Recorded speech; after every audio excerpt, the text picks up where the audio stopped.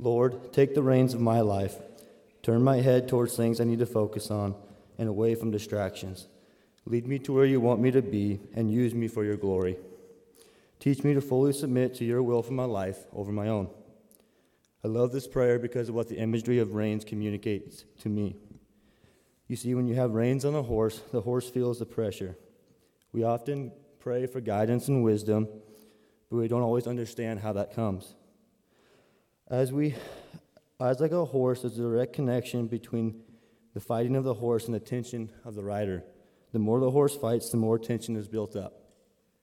Psalms 32, 8 through 11 says, I will instruct you and teach you in the way you should go. I will counsel you with my loving eye on you. Do not be like the horse or the mule, which have no understanding, but must be controlled by bit and bridle, or they will not come to you. Many are the woes of the wicked, but the Lord's unfailing love surrounds the one who trusts in him. Rejoice in the Lord and be glad. You righteous sing, all who are upright in heart. So, I've grown up on horses my entire life. When you look at these pictures, you'll see on the left, that's my grandfather and me, and then there's me again in the middle, and then my sister and my brother are also included. My grandfather has taught me a lot through my rides with him on a horse. His love for horses started when he was growing up. He had always been around them and grew up on a ranch, and he broke horses for his first job.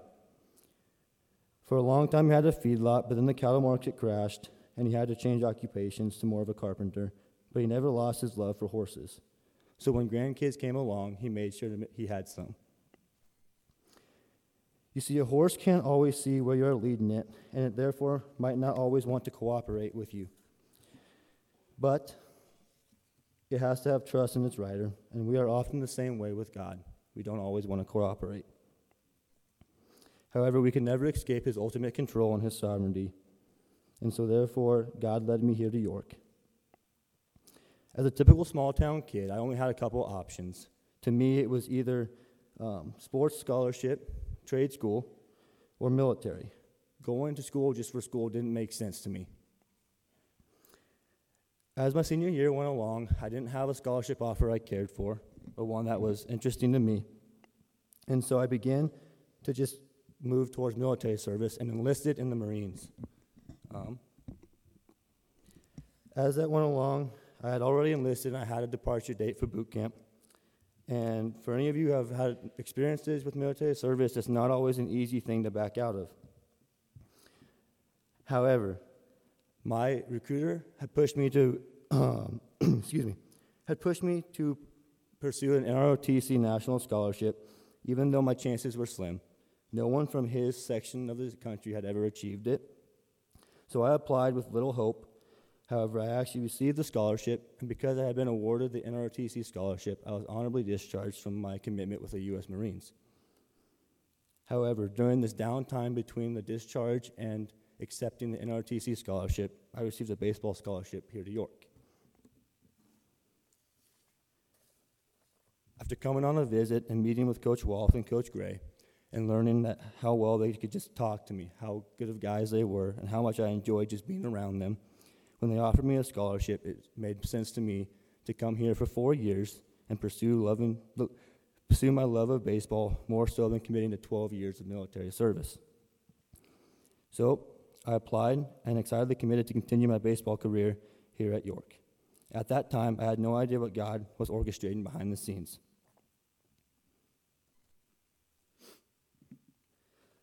During my first semester here at York, things were not what I had hoped. You see, in high school, I was a varsity football player for 4 years, a varsity wrestler for 4 years, varsity track for 4 years. I was a 3-time state qualifier, 2-time medalist, and 1-time runner-up in wrestling. I was a homecoming candidate and prom king, and I was even valedictorian. However, as bragging as that may sound, I now humbly say that was all of a class of 49. Unlike many of you, York is way bigger than my hometown, and therefore I needed to learn that I was no longer the man. I had to have a humbling experience. I went from being the man of a small-town high school who had a pretty girl and a baseball scholarship to single and in the slump in the only sport he was still playing. My identity as a man or as an athlete was gone, and therefore I didn't have one anymore. I was broken, and I remember being on the phone with my parents and saying, Mom and Dad, I have two choices. I can go and find this God for real, or I can go and pursue all the things of this world. And to their credit, they said yes, and they hung up. They left it in God's hands. And for about 4 days after hitting my breaking point, God had things work out consistently perfect for me to always be moved towards Him. A series of several things accumulated, and then to the final day, I came on a Sunday night, I had this just feeling that I needed to reach out to Coach Carver, but I had no idea why. You see, Coach Carver isn't even my coach here. He's a track coach, and I'm a baseball player. I'd only ever had one interaction with him, and it came on my visit when he had asked to meet with me because he wanted me to do track. I had talked to him that day, but outside of that meeting, I had never talked to him before. So why Coach Carver? Why did I have this feeling? I don't know, other than it was just God. You see, I was putting it off, and because he wasn't my coach, I ignored it. But I came in that Monday, lo and behold, to Coach Carver speaking in chapel. So I finally said, okay. And I texted Coach Carver, and without any questions asked, he just made a time, and we met. As I met with Coach Carver, I shared the things I was struggling with, and he shared a similar story and encouraged me, but he didn't stop there. He continued right into issues and struggles I was having that I hadn't shared with him yet. I actively remember him continuing on, looking me in the eye and going, "You don't sleep well, do you?" And I said, "No, sir." He's like, "Well, I'm going to teach you to journal so that you can wear your mind out so you can sleep." You see, I hadn't even shared that with him. But God was working through Coach Carver. And that day I realized that there are too many coincidences in life for there not to be a sovereign God at work. This was the final coincidence for me. And as Coach Carver prayed over me at the end of that meeting, I felt the Holy Spirit enter my life for the first time for real. My faith that was a fear of hell turned into a faith that was for a love of a sovereign God. You see, when breaking a horse, one of the first things my grandfather always did was use a round pin and run them in a circle, let them kick and jump at the end of a rope. You herd them and you turn them so they begin to respect your presence. But you let them ultimately wear themselves out by letting their own fears and anxieties do the work. At some point when they're exhausted, you pull them into you and you lovingly greet them with affection and care. God had let me wear myself out, and when I finally realized that I was exhausted from trying to fulfill myself, He pulled me into Him with loving affection and care.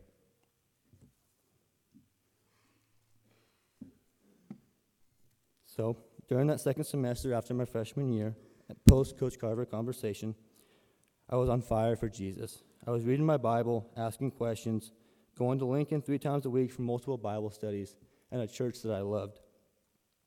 I was choosing to go to church for myself and not for the people around me.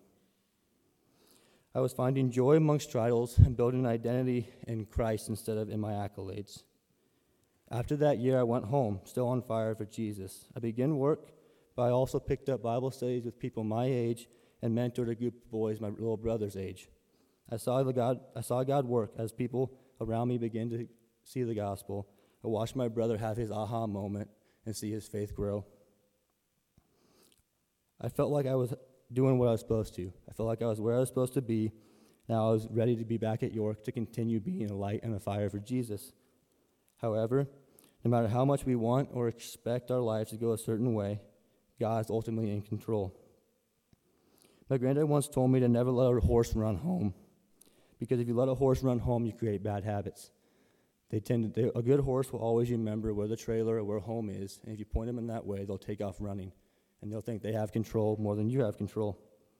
So he taught me to ride the horse past home, to make sure they ultimately know that you are in control. We go home when we want to go home, not when the horse does. God used a similar concept on me. You see, rather than coming back to York and feeling like I was in control of my life again, 2 weeks before returning to school, I fell 2 stories off of a building and compound fractured my fib and tib in my right leg.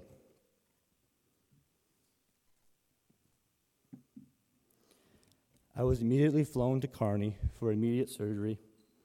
I woke up with an external fixator and a realization that my new identity was going to be tested. You see, I would spend 19 days in the hospital and undergo 3 more surgeries, all while trying to figure out if baseball, the ability to run and jump was all going to be gone.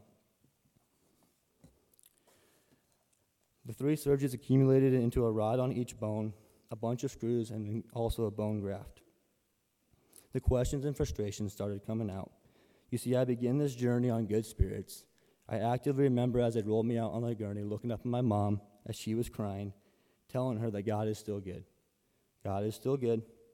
But as the days in the hospital grew longer, and I felt more and more trapped, that superficial faith started to be tested. Why are you keeping me trapped here after all you have just taught me, God? Why have me on fire and waste it here in this hospital bed? Why me? Why now? Why at all? You see, after the 19 days, leaving the hospital wasn't the end of it. I spent countless hours on the couch with nothing to do. Everything from showering to eating to simply using the restroom was a chore. I did not walk for 6 months, and doing so taught me how ungrateful I was for being able to run and jump before. However, I did learn also. I continued to read. I continued to disciple people as best I could. I went back to my youth group, and ultimately now I can tell you that I learned how bad I was at accepting and asking for help. I learned how impatient I am. I learned how ungrateful I still was. God running me past home reminded me that life was never going, or ever was, my own. It is and always will be His to use. You see, while I was at home, He taught me how to rebuild relationships with people that I had severed through anger and hurt in high school. He will always be in control.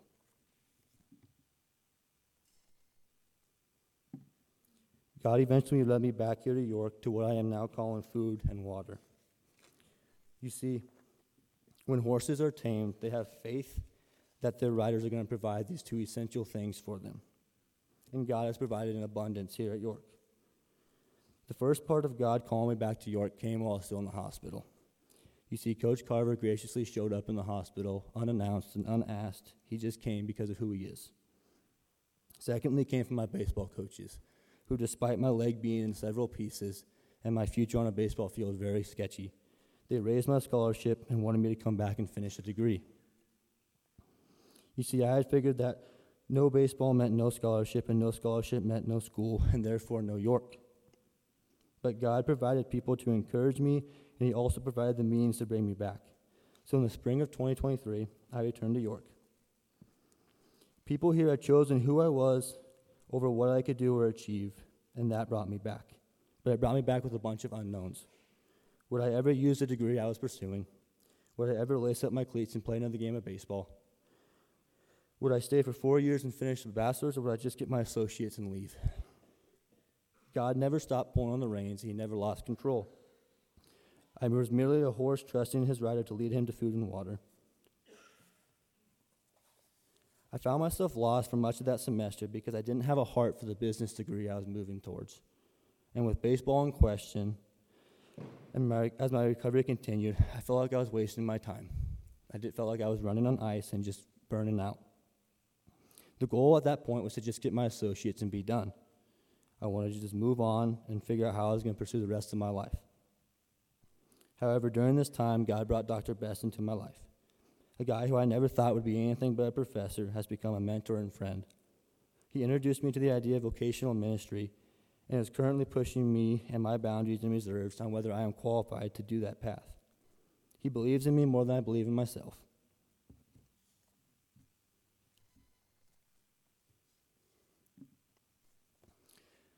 God has the reins whether we give them over willingly or not. He is always and always will be ultimately in control of our lives. He is sovereign, and we cannot escape his guidance or miss his plans. But the journey is much easier for us and more enjoyable if we choose to follow instead of fight him. Remember Psalms 32, 8 through 11. I will instruct you and teach you in the way you should go. I will counsel you with my loving eye on you. Do not be like the horse or the mule, which have no understanding, but must be controlled by bit and bridle, or they will not come to you. Many are the woes of the wicked, but the Lord's unfailing love surrounds the one who trusts in him. Rejoice in the Lord and be glad, you righteous. Sing, all you who are upright in heart. You see, many of us are wild Mustangs who want to run free and do as we please. We want to keep control. We want to feel the freedom of being able to go where we want and when we want. We see submission as nothing more than ropes tying us down, but it is not until a Mustang fully submits to a cowboy that he is truly free. You see, until the Mustang submits, he has to worry about where his feet are, whether he's safe, and where he's going to find food and water. The pressure's on him to provide for himself. But when he fully submits to the cowboy and trusts in his rider, he's able to be truly free of the worries and anxieties that come with life. Friends, may we let go of the freedom we think we still need to hold on to, no matter what it is. Maybe it's money, maybe it's time, maybe it's your occupation, maybe it's a relationship. Whatever it may be, let it go and submit it to God. May we trust God to be like a good cowboy and only lead us to true food, true water, and true comfort, so that we can live in true freedom. Please bow your heads and pray with me. Lord, take the reins of our lives. Turn our heads toward things that we need to focus on and away from distractions. Lead us to where you want each one of us to be. Use each person in this room in a specific way for your glory. Teach each one of us to fully submit to your will for our individual life over our own. Lord, help us to trust in your sovereign plan. Give us a discernment and humbleness to look back in our lives and see where your guidance has led us to true food, true water, and true comfort and joy. Give us the courage to lay down our lives, our guards, and let go of our wants and desires, so that through complete submission we can experience true freedom in you. May we truly assess our hearts and identify even the smallest piece of our own freedom and cast it over to you. Lord, we love you, and we thank you for your patience, love, and grace as we constantly fight for control of our own lives. Lord, take the reins and lead people in this room to your Son and the salvation that comes from the work on the cross.